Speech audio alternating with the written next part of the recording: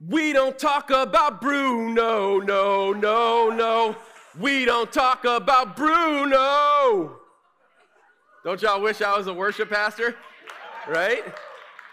We don't talk about Bruno. Did you guys know this? It is literally the #1 song on Billboard's Hot 100 this week. It just dropped Adele and Kid Laroi, Justin Bieber, and Ed Sheeran all down a notch. It's literally the #1 song, and it's from a Disney movie. The whole concept of the song, and part of the reason that it actually has become so popular, is that it's all about this mysterious character from the movie Encanto. We don't talk about Bruno because Bruno is the one member of the family that bad things seem to follow. I'm not going to give away the movie if you haven't seen it yet, but there is this secret that the family has about Bruno, and it's why they don't want to talk to him. And quite honestly, when it comes to difficult topics, there's often times in our own lives where we would prefer to not talk about Bruno ourselves. We're actually going to deal with one of those topics today in the book of Joshua. It's the topic of violence. There's no way to engage with the book of Joshua and not recognize some of the violence that takes place within the pages of Scripture, and even how God is the one ordaining it. W. Kamau Bell recently came out with a documentary on Cosby that's called We Need to Talk About Cosby. Bell was born in the 70s, just like me, grew up in the 80s, and anybody that grew up in the 80s knows the Cosby Show. Everybody was raised in the 80s by the Huxtables. In fact, you either wish that the Huxtables were your parents or at least your neighbors, until, of course, all of the allegations began to come out over the last few years, and Bill Cosby's eventual arrest and conviction. Kamau is a black comedian. Much of his opportunities actually came up as a result of some of the ways that Bill Cosby opened up doors and broke down barriers. And yet now there is this difficult legacy to have to deal with. And so he directed this documentary. I've not seen it, but it asks the question, or makes the statement, we need to talk about Cosby. And it reminded me of the conversation that I think we need to have today as well. We need to talk about Joshua. And so what I'd like for us to do is actually spend some time engaging in this topic of the violence that we find throughout the book of Joshua. And it's a little bit, it would have been very easy to skip over this. In fact, I actually interacted with some folks who kind of help us think through our sermon series, and one of them actually kind of suggested that maybe we ought to kind of hit the highlights. But I realized I don't think that there's any way for us, especially our church in today's day and age, to engage the book of Joshua and not talk about the violence that's there. It'd be easy to skip over because it's really a highlight in the Old Testament in many ways, because Joshua functions as kind of a bridging book. You've got the Pentateuch, which is the first 5 books of the Bible, kind of starts in Genesis and goes all the way up to Israel becoming a nation. And Joshua is their movement into the Promised Land. It bridges the first 5 books with what is to follow with the prophets. And so Joshua is performing this bridging thing in the actual storyline of the Old Testament. But within Joshua, it's also highlighting some amazing things that are happening. The promise that God had made to Abraham over 500 years earlier finally coming to light, finally coming to fruition. They move into the Promised Land, the land that God had promised them. And land was so important, especially in the ancient Near East. Figured hugely prominently into the Old Testament, and not just for Israel, but for nations all throughout the ancient Near East. Not only that, but it is really kind of this great celebration of triumph for Israel. They get this amazing joy and rest they receive with the gift of the land, especially after being enslaved in Egypt for over 400 years. It's a triumph, but it's a triumph that's filled with violence. And to our 21st century ears, it sounds a lot like God-ordained genocide or ethnic cleansing. So what I'd like to do this morning is ask the question, is it? And what do we do with the violence that's going to make up the next few weeks in our study in the book of Joshua? So what I want us to do this morning is we're going to kind of dive into this topic. And I'm going to do my best to not pull any punches. I'm going to do my best to not sugarcoat it. I want us to look honestly at the context, the language, the genre of literature, what the author of Scripture, God himself, is doing through this book. And so I'd like to really kind of break it into three things this morning, okay? The first thing that we're going to do is we're going to spend some time in Joshua 5, and that's going to set up the context, all right? Then we're going to deal with the elephant in the room, herem. This is the Hebrew word that means to utterly destroy. And we're going to talk about how to understand this command that God gives in Joshua. And then the last thing I want to do is I want to see what does that teach us about God himself. Okay? You ready? We about to go deep. Joshua chapter 5. If you have your Bibles, please open up to Joshua chapter 5. We're going to set up the context. We're going to start in verse 9. Joshua chapter 5, verse 9 says, "Then Yahweh, the Lord," you see right there, it is L, capital O, capital R, capital D. That is God's proper name. It means Yahweh. Anytime you see in the Bible where it's spelled capital L and then a smaller capital O, capital R, capital D, that is God's personal name, Yahweh. So it says, "Then Yahweh said to Joshua, 'Today I have rolled away the reproach of Egypt from you.' So the place has been called Gilgal to this day." Dr. Gary Burge shared with us last week about Israel's crossing over from the east side of the Jordan to the west side of the Jordan into the land of Canaan, the promised land that God had given them. Do you remember what Dr. Burge shared with us about how Israel set up stones of remembrance and how we need to set up those stones of remembrance in our own lives, ways that we will remember God's faithfulness so when hard times come, we don't forget what God has done in the past. So here we are. Israel is on the other side of the Jordan River now. They're actually in the promised land for the first time. God has come to Joshua and said, "I've taken away the reproach, all right, the shame of those 400 years. And so they're there at Gilgal. Verse 10, on the evening of the 14th day of the month, while camped at Gilgal on the plains of Jericho, the Israelites celebrated the Passover. They celebrate that amazing day when God delivered them from the hands of the Egyptians. The day after the Passover, that very day, they ate some of the produce of the land, unleavened bread and roasted grain. The manna stopped the day after they ate this food from the land. There was no longer any manna for the Israelites, but that year they ate the produce of Canaan." God had been taking care of the Israelites even though they had been disobedient to him. He'd been providing food for them to eat. Manna and even quail at times, and now they're finally in the promised land, and for the first time, they actually eat food that has come from the land. And so God stops providing the manna because they no longer need it. I've got a little map up here, and check this out. I've got a sweet laser pointer. I was so excited to get a laser pointer so I can play with this thing with you guys. So here's what we've got right here. I want to show you a couple little spots. This is right here, Shittim. All right, Mount Nebo is right about here. On Mount Nebo, Moses dies. At Shittim, Joshua becomes the leader of Israel. He's just led them across. This is the Jordan River right here. See the Sea of Galilee up there. The Dead Sea down here. This is the Jordan River. They've just been led across. This is Gilgal. You can barely see it. And right next to it is Jericho. So they're super close to each other. They're camped out right now at Gilgal where this is happening. Okay? They're just about to have their first battle for the land at Jericho.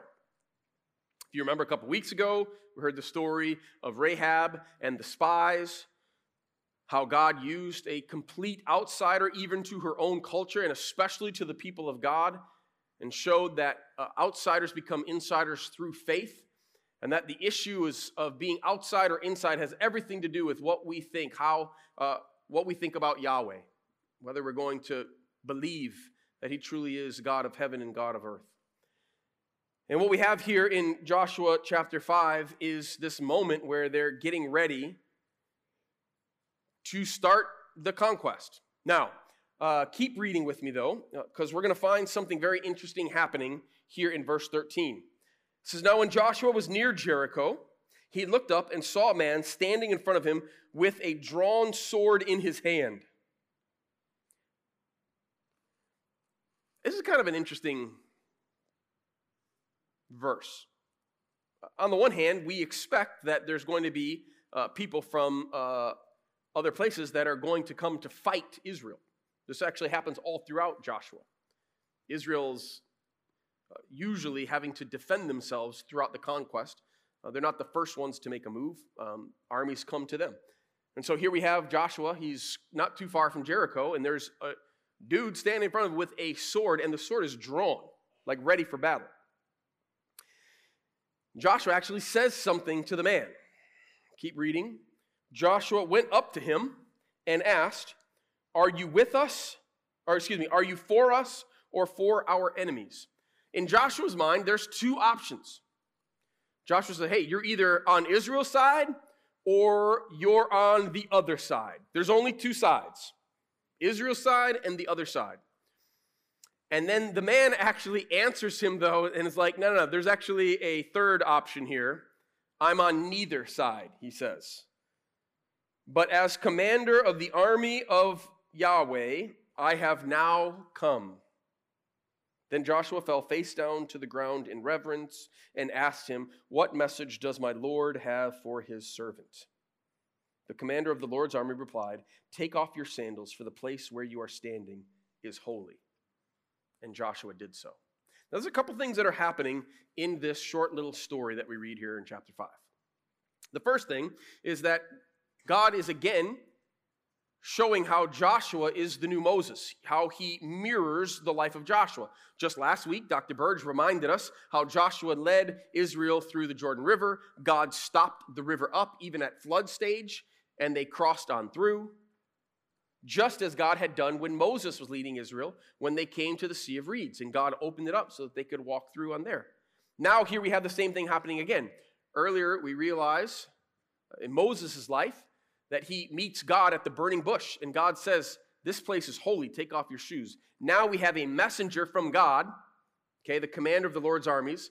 We're not sure, very possible it was Michael the archangel, but Joshua very quickly realizes that he's in the presence of someone that is bigger, stronger than him, an actual messenger from Yahweh.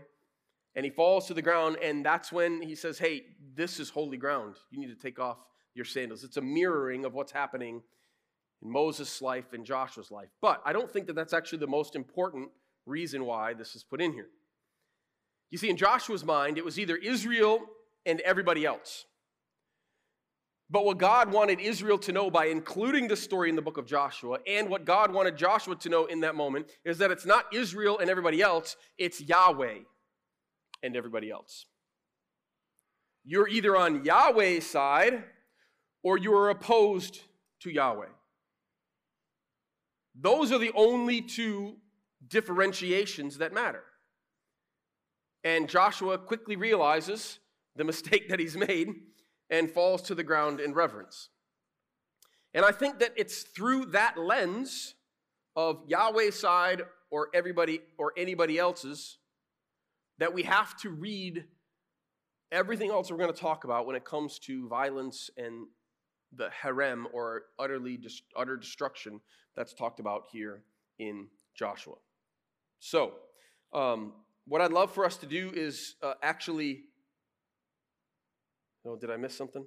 Let's get to the difficult part, okay? Flip back with me to Deuteronomy chapter 7. Deuteronomy chapter 7. Well, this is actually where God has commanded Moses and then ultimately Joshua of how they're supposed to handle things when they get into the promised land. This is where we're going to learn about this Hebrew word herem, Deuteronomy chapter 7. Did I say Joshua 7? Okay, good. Deuteronomy 7, that's where we're supposed to be. Flip back there. It's when God is instructing them on what they're supposed to do. Deuteronomy 7, verse 1. When the Lord your God brings you into the land you are entering to possess and drives out before you many nations. So in other words, who's doing this? God. God's bringing Israel in. God is also driving out the nations. This is not something that Israel does. This is something that God does. He says the Hittites, Girgashites, Amorites, Canaanites, Perizzites, Hivites, and Jebusites, 7 nations larger and stronger than you. And when Yahweh your God has delivered them over to you and you have defeated them, then you must destroy them totally. Destroy them totally is that Hebrew word herem. It means to ban, to annihilate, to bring to utter destruction. That's what the word means. Make no treaty with them and show them no mercy. Do not intermarry with them. Do not give your daughters to their sons or take their daughters for your sons. And now God is going to explain why this is important, why he's asking them to do this.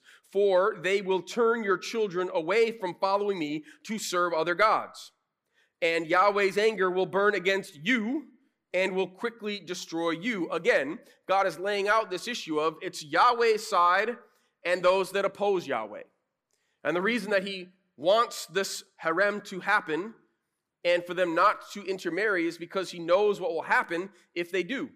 Their hearts will be drawn away from the covenant that they've made with God, which we see time and time again throughout the Old Testament, and they will wind up then becoming an object of God's anger.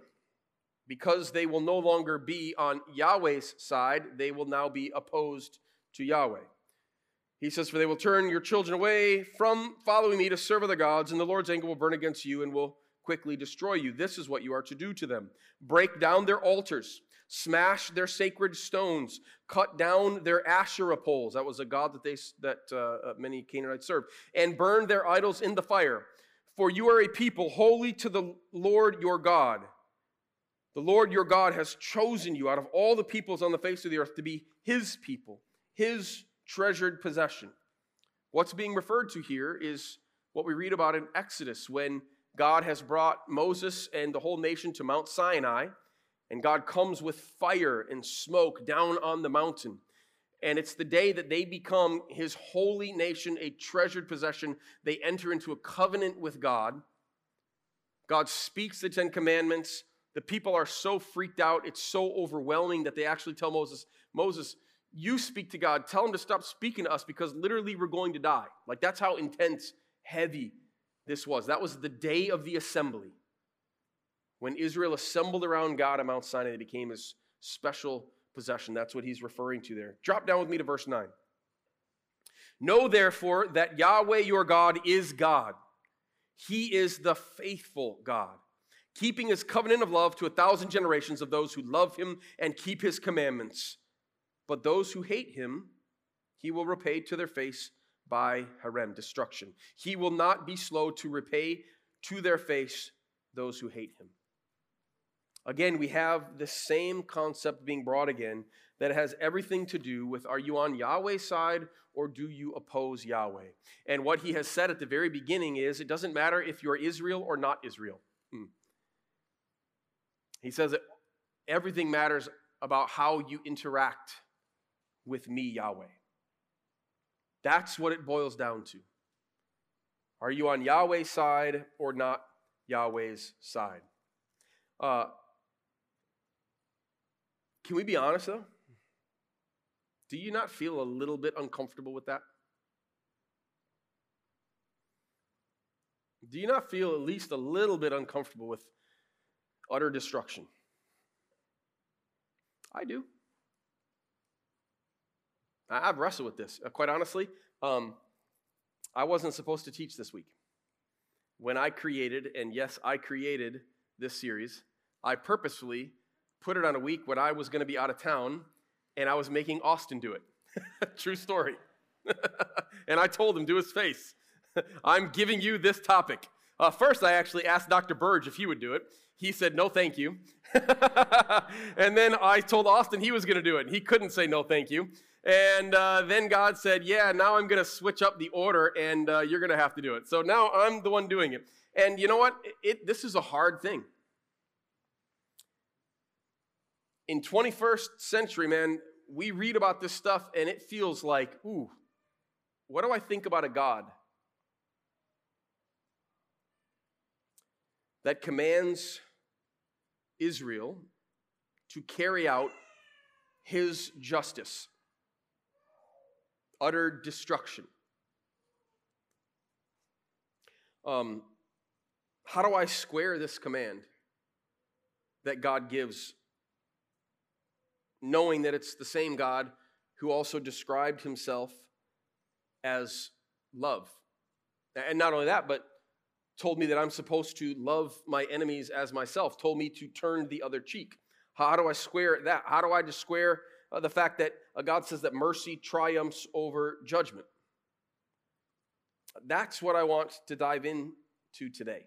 I'll be honest, what I'm going to share with you in the next few minutes, some of you aren't going to love it, at least not all of it, and that's okay. I think, though, that we need to have this conversation. And I think we need to be as open as we can to let God's word speak for itself, while also understanding what it means to be a 3,000 years ago ancient Near Eastern culture versus Western 21st century culture. So I think that there's 4 thoughts that I want to just give you, and I'm going to try to hit them fairly quickly. They come from a few different authors. I've had to do a lot of reading and studying on this. There are entire books written about this topic, multiple books written about this topic. And there's 3 individuals in particular that I thought offered 4 ideas that were helpful for me. So I'd like to start with 2 ideas that come from an Old Testament scholar. His name is Dr. R.L. Hubbard. And he shares 2 unappealing realities that I think we have to engage with. The first of the 4. He says, the first unappealing reality is that if there is to be any justice in the world, there are people who do deserve destruction. If there is to be any justice in the world, there are people who do deserve destruction. This is an unappealing reality. We actually even see this in the New Testament. This isn't just an Old Testament issue. Matthew 23, Jesus condemns the Pharisees to future disaster because they are snakes and a brood of vipers, he says, whitewashed tombs. In Revelation 20, we're actually told of the great white throne judgment on the judgment day, when peoples will be gathered together to be judged by God, all based on their alignment with Christ or not. Those who have given themselves to Jesus are brought into eternity with God, and those who have not, who have been opposing Yahweh, will find destruction. We hear that sometimes and we think, man, like I don't feel like how that feels. Until we begin to think about the reality of some of the people that do inhabit our earth. I don't know if it's a privilege. I've simply had the opportunity to visit a couple of different places in the world where mass genocide has actually happened. One of those places I was able to visit just a couple of years ago, we have one of our churches that's a part of the network that we're a part of, Hope and Life Church in Phnom Penh, Cambodia. I was able to go and visit the church and spend some time with Pastor Pana and see the ministry that God is using him to build there. And while we were there, I got to go and visit the killing fields. This is a picture that I took while I was there. Pol Pot was the leader of the Khmer Rouge at that time. And he murdered between 2 and 3 million other Cambodians. And there are mass graves when it rains in this area. Pieces of clothing and bone often is washed up because so many people were buried in these shallow graves. And if your family experienced that terrible, terrible, brutal violence because of a despot leader, we would want Pol Pot to answer for his crimes. The same thing could be said of Nazi Germany, Osama bin Laden, so many others. It is an unappealing reality, but one that we have to come to grips with nonetheless, that if justice is to be justice, there are some people that do deserve destruction. The second unappealing reality that Hubbard brings up is this. He says, the second unappealing reality is that ultimately a solution to the problem of violence in Joshua may be elusive. That's a hard one to swallow a little bit. But I really appreciate it because Hubbard's done lots and lots of work. He is a passionate follower of Jesus. He is a brilliant academic, and he's done a lot of research on this particular issue. And he wrote this. I want to read it to you. I thought it was very, very helpful to me personally. He says, after many years of wrestling with it emotionally, I do not see myself ever feeling completely comfortable with what transpires in Joshua. By that, I do not mean that the book of Joshua, including its violence, has nothing to teach us or that it should never be read. After all, like it or not, it is part of the biblical canon. I mean simply that people today read Joshua through modern lenses tinted by modern culture's abhorrence of war and violence. And, he says, in the case of Christians, by Jesus' ethical teachings. The world of Joshua jars us modern readers because it is so distant, different, and discordant with ours. And then he says, the reality is that the ancient and modern worlds are truly different. But in a sense, our discomfort with Joshua is a good sign. It shows the depth with which the gospel has transformed us. Now, I will say we have to be careful to not so quickly try to claim the high moral ground. Our cultures today are, quite honestly, just as brutal, if not way more, than even the cultures of the ancient Near East. It's just now we sit behind computer screens and we fly drones like a computer game to destroy people. And so our warfare often feels way less intimate than what happens in the book of Joshua. But we just have to caution ourselves from being so quick. I do love, though, the point that Hubbard makes, that one of the reasons we feel uncomfortable when we read it is actually a good sign, because it shows that the ethic that Jesus begins to give us in the New Testament, and we will come to this at the very end, is beginning to transform our hearts and imaginations when it comes to how we deal with our fellow human beings. The third thing that we need to talk about, we actually find from Dr. Marcus Zender. He says the stories of Rahab in chapter 2, which we talked about a couple weeks ago, and the Gibeonites in chapter 9, which we'll get to in a few weeks, show that Herem, all right, the utter destruction, was conditional, not automatic. Conditional, not automatic. There's a lot of prominent, not a lot. There's a couple very prominent stories in the book of Joshua, specifically the two that I just mentioned. It's kind of interesting that God would have chosen to include those two stories, the story of Rahab and the story of the Gibeonites, and to give them so much cover within the book of Joshua. And I think the reason for God doing that and including those is to show us that this idea of Herem, to utterly destroy, is conditioned based on how a person reacts or interacts with Yahweh. It's all about whether you are on Yahweh's side or opposed to Yahweh. And it didn't matter if you were an Israelite or a Gibeonite, or if you were a prostitute from Jericho. It had everything to do with what you decided to do with your knowledge of God. Zender says this. He says, these prominent stories show that inclusion into God's family, instead of expulsion or extermination, was a real option. And then the fourth one actually comes from a guy named David Firth, Dr. Firth. He says this: Joshua is an example of ancient narrated history. Okay, this is the genre of literature that the book of Joshua is, and in particular, conquest narratives. Joshua's not the only conquest narrative that we read from the ancient Near East. Lots of different nations, countries actually have ancient conquest narratives that have been written down, and they all follow some certain things that Joshua also follows as well. Okay? An important feature, he says, of this genre is its use of hyperbole.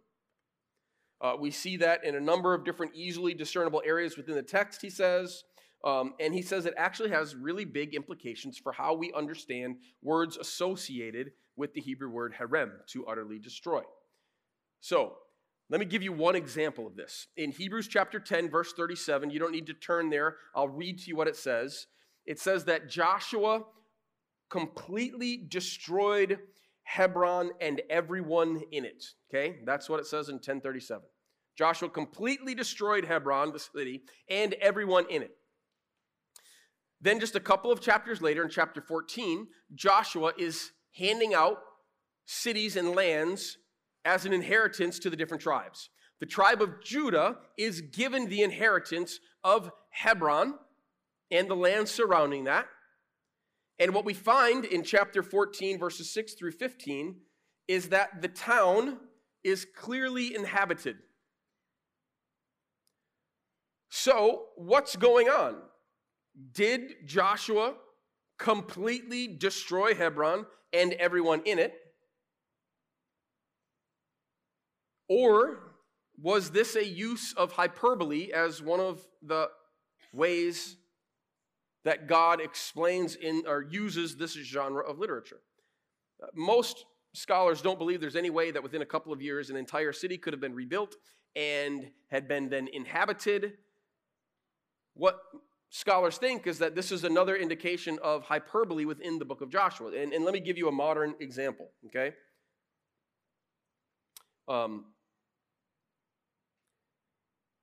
couple months ago, I correctly said to all of you that the University of Michigan football team absolutely annihilated the Ohio State University. It was fantastic, my friends. Now, when I told you, though, that the University of Michigan annihilated the Ohio State University, I don't think anybody walked out of here thinking that what I had just said was that we Michiganders killed every single member of the Ohio State football team and left them dead on the field, okay? However, if 3,000 years ago somebody began to read that sermon and said, oh, they annihilated the Ohio State football team, they might think that we're an incredibly violent culture. But of course, I'm using hyperbole. What I'm talking about is that we utterly defeated them. Firth says this. He says, if something like this was written down and then read by a new audience 3,000 years later, okay, they might believe that ours is a more violent society than it is. But for Israel, this language also provides reassurance.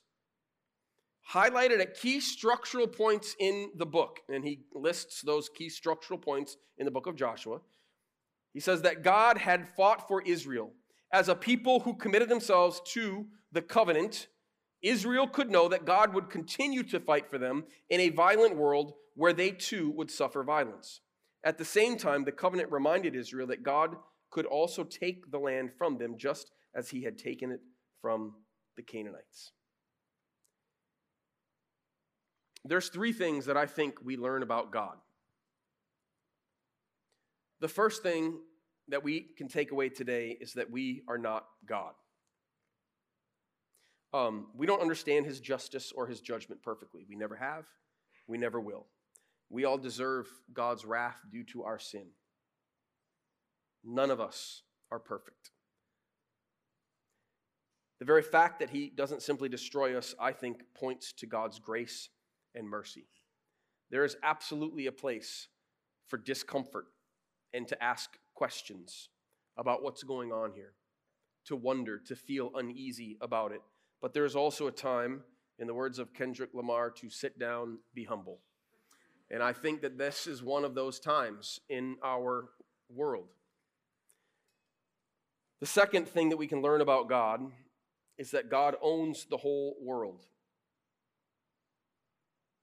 Way too often, in fact, I was wrestling with God this week, like, God, I'm gonna talk about violence, and I kind of felt like, who the heck am I as a created being to question the Creator as to what he's up to? I'm not God. I don't see the past. I don't see the future. I don't know everything that's going on, but he does. I'm also not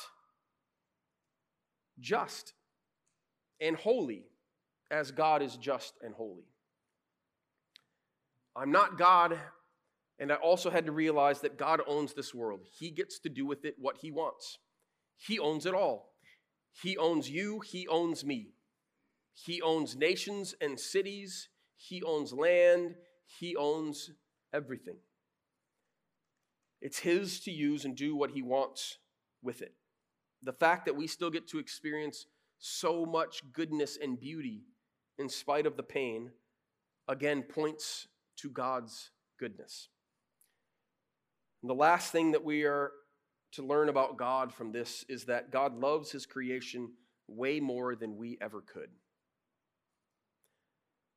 God actually allowed the world that he created to violently destroy his own son. He humbly allowed Jesus to come to this earth and be violently destroyed. God himself allowing his own creation to violently destroy him. Why?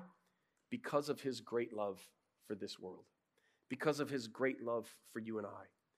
Because he knew that we could not pay the penalty that we deserved to pay, and so he allowed Jesus, God himself, to pay that for us so that we could have a relationship with him. For God so loved the world that he gave his one and only Son, that whoever believes in him will not be utterly destroyed, but have eternal life. That's God's goodness, and it's available to anyone, regardless of where you've been or what you've done. None of us deserves to stand in the sight of God, but because of Jesus, every single one of us has the ability to do so.